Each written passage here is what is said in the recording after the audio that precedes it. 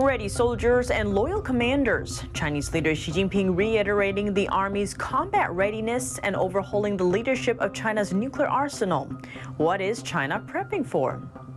Civilians urged to help sniff out spies. That's the latest message from Beijing's top espionage agency under the eye of a strict new law.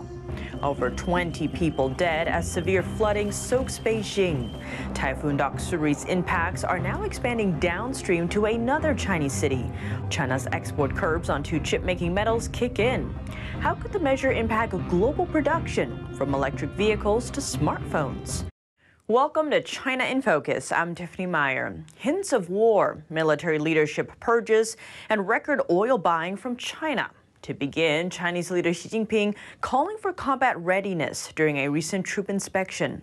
According to state-run media reports, Xi is reminding China's Air Force of the need to modernize the military. As for what that looks like, China has been upping its long-range capabilities at sea and in the sky. This comes amid a recent increase in drills around Taiwan. But amidst these talks of outward bravado, a reshuffling inside China. China's nuclear missile unit has a new chief after two former leaders were removed. Their dismissal has sparked rumors of a purge inside China's military leadership. No word yet from Beijing on the whereabouts of the former generals. A report by the South China Morning Post last week suggests they're being investigated for corruption. That's citing unnamed sources. This follows the scrubbing of Qin Gan from official websites, who served as China's foreign minister for less than 7 months. The China Program Deputy Director at the Foundation for Defense of Democracy's think tank telling Newsweek this high-level purge occurs amidst China's not-so-transparent effort to significantly expand its nuclear forces. That's due to Xi Jinping's past referrals to this unit as a core deterrent against the U.S. But he adds it could also be sparked by fear after seeing the Wagner rebellion in Russia. As for what all these movements mean for us, some say it could signal a coming war. I see the biggest risk to the world being a declining China, and everything says China is in decline. China's demographics are terrible. China's economy is terrible. That's what causes. When countries are going well, they tend not to go to war. Dan Harris serves as a legal counsel for U.S. companies doing business in China. But as for war being imminent, he says not so fast. Now, I am not saying China's going to go to war. I certainly hope that they don't. And this is just one factor that causes countries to go to war. So I am not making any predictions here, but things are not looking good. This comes as China's unemployment rate among youth hit a record of 21% in June, with 1 in 5 young people in China without a job. Some parents are even paying their children to do chores, earning the name full-time children. But at the same time, China has ramped up oil imports, setting a new record last month for over 40% increase from last year. That's despite the country pumping out its own record amount of oil, ranking 5th in the world. Those inconsistencies have led some reports to suggest China is hoarding oil. As for why, it's still unknown. A top ministry in Beijing now urging civilians to join the country's anti-spying efforts. China's State Security Ministry just launched an official account on WeChat, a popular Chinese social media platform. It's Beijing's top foreign intelligence gathering agency. In its first post Tuesday, it suggested the country should encourage citizens to participate in counter-espionage work, going on to propose ways for people to report suspicious activity and rewards for doing so, adding the Chinese system must make anti-spying work, quote, normal for the public to do. The message appears to line up with another recent development, China's revised anti-espionage law taking effect. The rule strongly ups the punishment for anything Beijing deems spying, including the transfer of information related to China's national security, but it doesn't clearly define what that means. The vagueness has Western nations concerned, mainly for foreign companies operating inside China, saying that normal business operations could be deemed criminal. Under China's new law, spying offenses could bring on punishments like arbitrary detention, life in prison, or even execution. To help sniff out so-called offenders, the rule grants Chinese authorities new power to access data, electronic communication, and details on personal property. And the state ministry's message suggests they're now calling on citizens to help. Beijing maintains that it aims to safeguard its national security through what it calls the rule of law. China has a history of detaining foreign nationals on spying charges. Retaliation from China. The communist country launches export controls on 2 metals Tuesday, which are critical for weapons production. It's being seen as retaliation for Western restrictions on China's access to advanced chips. NTD's Jeremy Sandberg tells us more. Beijing announced early last month that it would restrict exports of gallium and germanium, 2 metals essential to the production of semiconductors and green energy technologies. The move follows actions taken by the Biden administration that include broad export controls in the Chips and Science Act. Japan, South Korea, and the Netherlands also reached an agreement with the U.S. to limit China's access to materials used in advanced computer chips. Germanium is used in solar panels, electric vehicles, and batteries. Gallium is one of the components used in semiconductors for mobile phones, 5G systems, LEDs, and other electronics. Shane Tews, president of Logan Circle Strategies, says the pandemic exposed just how reliant the U.S. supply chain is on China. They have different environmental standards when it comes to mining. So when we're thinking about this going forward, we really need to think about the supply chain as part of a long tail process. Because you're dealing with different governments, these are things that we need to have trade agreements, so we make sure that we're thinking not only about the geopolitical issues, but the environmental issues as well as the workforce issues that go into this. And we don't have a control on that right now with China. We supply, a lot of their supply is something that keeps us, all our devices working. Anything with an on button has a semiconductor chip in it, and that's a very concerning item. So we need to think about where these rare earth minerals can be from besides China. And China produces an estimated 60% of the world's germanium and about 90% of the world's gallium. And I think the important thing, and it's one of the reasons why we study history as well, is to see how we don't get into that situation again. And supply chain is really important at every level, even when it comes to information flow. Tews emphasized the importance of working with trusted partners to secure the supply chain. We need to think about how we're doing bilateral, multilateral agreements with other countries, and the evidence we're seeing that China is not the best place to do business in this area. According to the latest Mineral Commodity Summaries report from the U.S. Geological Survey, China is the dominant supplier of 16 minerals classified as critical, along with 25 other minerals. Jeremy Sandberg, NTD News. To combat the shift, the Pentagon is seeking new sources for gallium. As of now, it has reserves of germanium but doesn't keep gallium. So it's trying to contract U.S. or Canadian companies to help recover supplies. Those companies will recover gallium from waste streams and other products, which would then get recycled for use. The Pentagon says recovery instead of mining is the fastest way to stock up.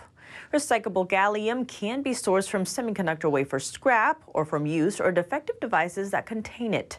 Japan also relies heavily on a similar recycling approach for the mineral.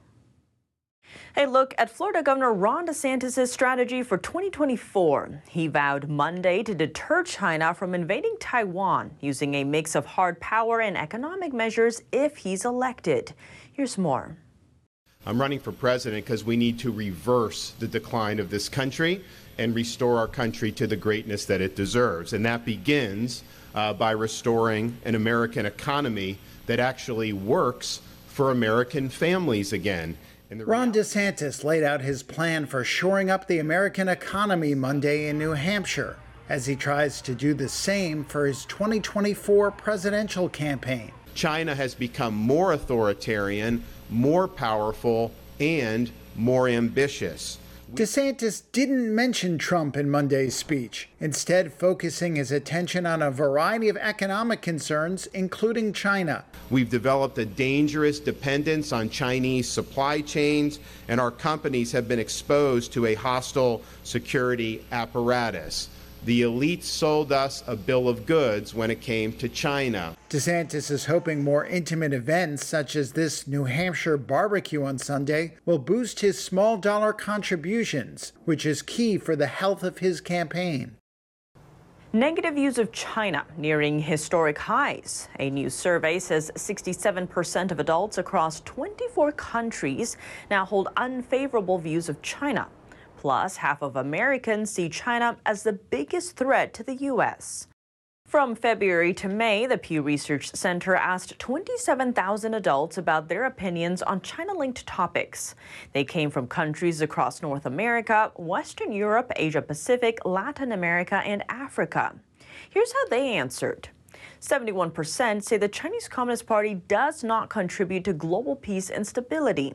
Nearly 60% responded that Beijing interferes with the affairs of other countries to a great or fair extent.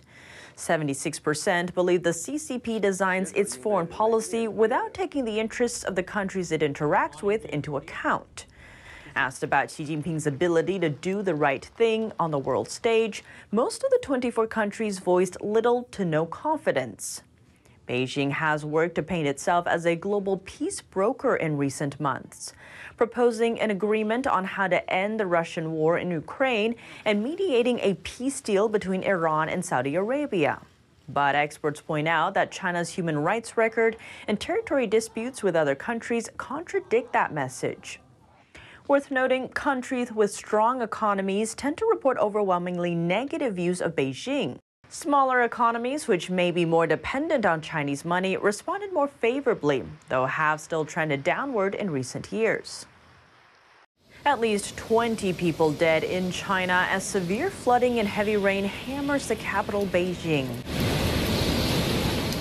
But reports are coming out that suggest the casualties go far beyond official data. The city's streets have been submerged for almost 4 days. Tens of thousands were evacuated Monday night. In another city downstream of Beijing called Zhuozhou, local officials told the press that flooding from Beijing was rushing into the area, stating that Beijing's Council Bureau released excess water from reservoirs without notice ahead of time. Now, thousands of people are missing. In some residential compounds, floodwaters reach as high as second-floor apartments. Videos capture cries for help. Well, train passengers heading to Beijing got stuck en route for over 30 hours. Some of them opting to brave the floodwaters and walk for over 10 hours for rescue.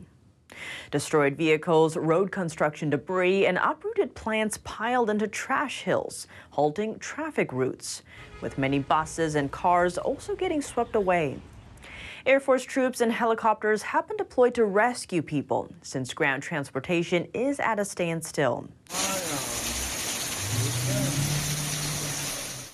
That chaos largely comes from Typhoon Dokshuri, dumping record rainfall on the city of nearly 22 million. But even more could be coming. A severe weather alert warns of further rainfall for Beijing in the coming days. Can residents of Hong Kong still cast votes without fear after Beijing's sweeping security law imposed on the city 3 years ago? To help, overseas activists came up with a plan, hosting an election for a Hong Kong parliament abroad. NTD's Jeremy Sandberg brings us more on the committee's mission, shared by an initiator. The goal of the Hong Kong Parliament Electoral Organizing Committee is to hold safe, credible elections internationally. Elections guaranteed to be free of the Chinese Communist Party's control. Hong Kong is like a police state, and the national security law is like martial law in Hong Kong. But people don't relate to that. So in fact, we lost all our freedom, rule of law and democracy. So we need to do something. The idea is inspired by the Tibetan Parliament in exile. Elmer Yuen, the initiator of the committee, says according to the Universal Declaration of Human Rights, Hong Kongers have the right to vote for their own government to determine their own future. He says now all branches of Hong Kong's government, including the district council, is being totally manipulated by Beijing. They are afraid of competition for control of China and its people. So we want to do is we want to wrestle the power to the people, not by the elite or not by the Communist Party members. UN says the U.S. needs to make a choice about Hong Kong. we need to get rid of the Communist Party once and for all, at all price, because it's not only the Hong Kong people or the Chinese people. The whole world is affected. Look at COVID. It's horrible. And look at the fentanyl here. It's killing so many people. They must make up their mind and do away with the CCP once and for all. Election regulations are set to be established next month. The committee has asked all Hong Kong elected representatives who held office before July 2020 to participate in the upcoming parliament election slated for later this year. Jeremy Sandberg, NTD News. Another big story to look out for: sun bears or humans dressed in costumes. A bear standing on its hind legs at a Chinese zoo has some residents confused. That report and more coming up tomorrow on China in Focus. Coming up on our next edition of America's Hope, what's it like for Afghan women and children left behind under Taliban rule after the U.S. withdrawal? We'll talk to Miriam Atash and Jason Jones, who are actively engaged in helping vulnerable people left behind. That's next on America's Hope.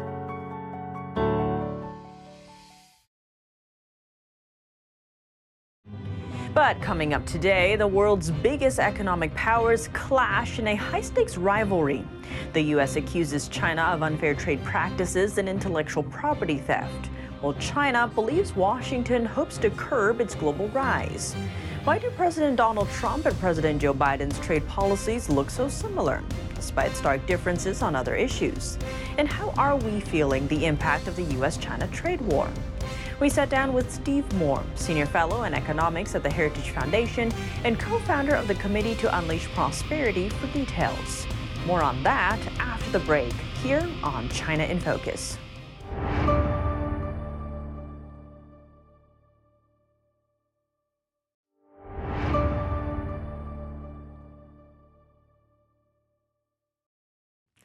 Welcome back to China in Focus. I'm Tiffany Meyer. A tense rivalry between the world's two biggest economic powers. Washington claims China is trading unfairly, running huge surpluses at Americans' expense. That's on top of criticism over Beijing's intellectual property theft, technology transfer, and block on market access for U.S. companies.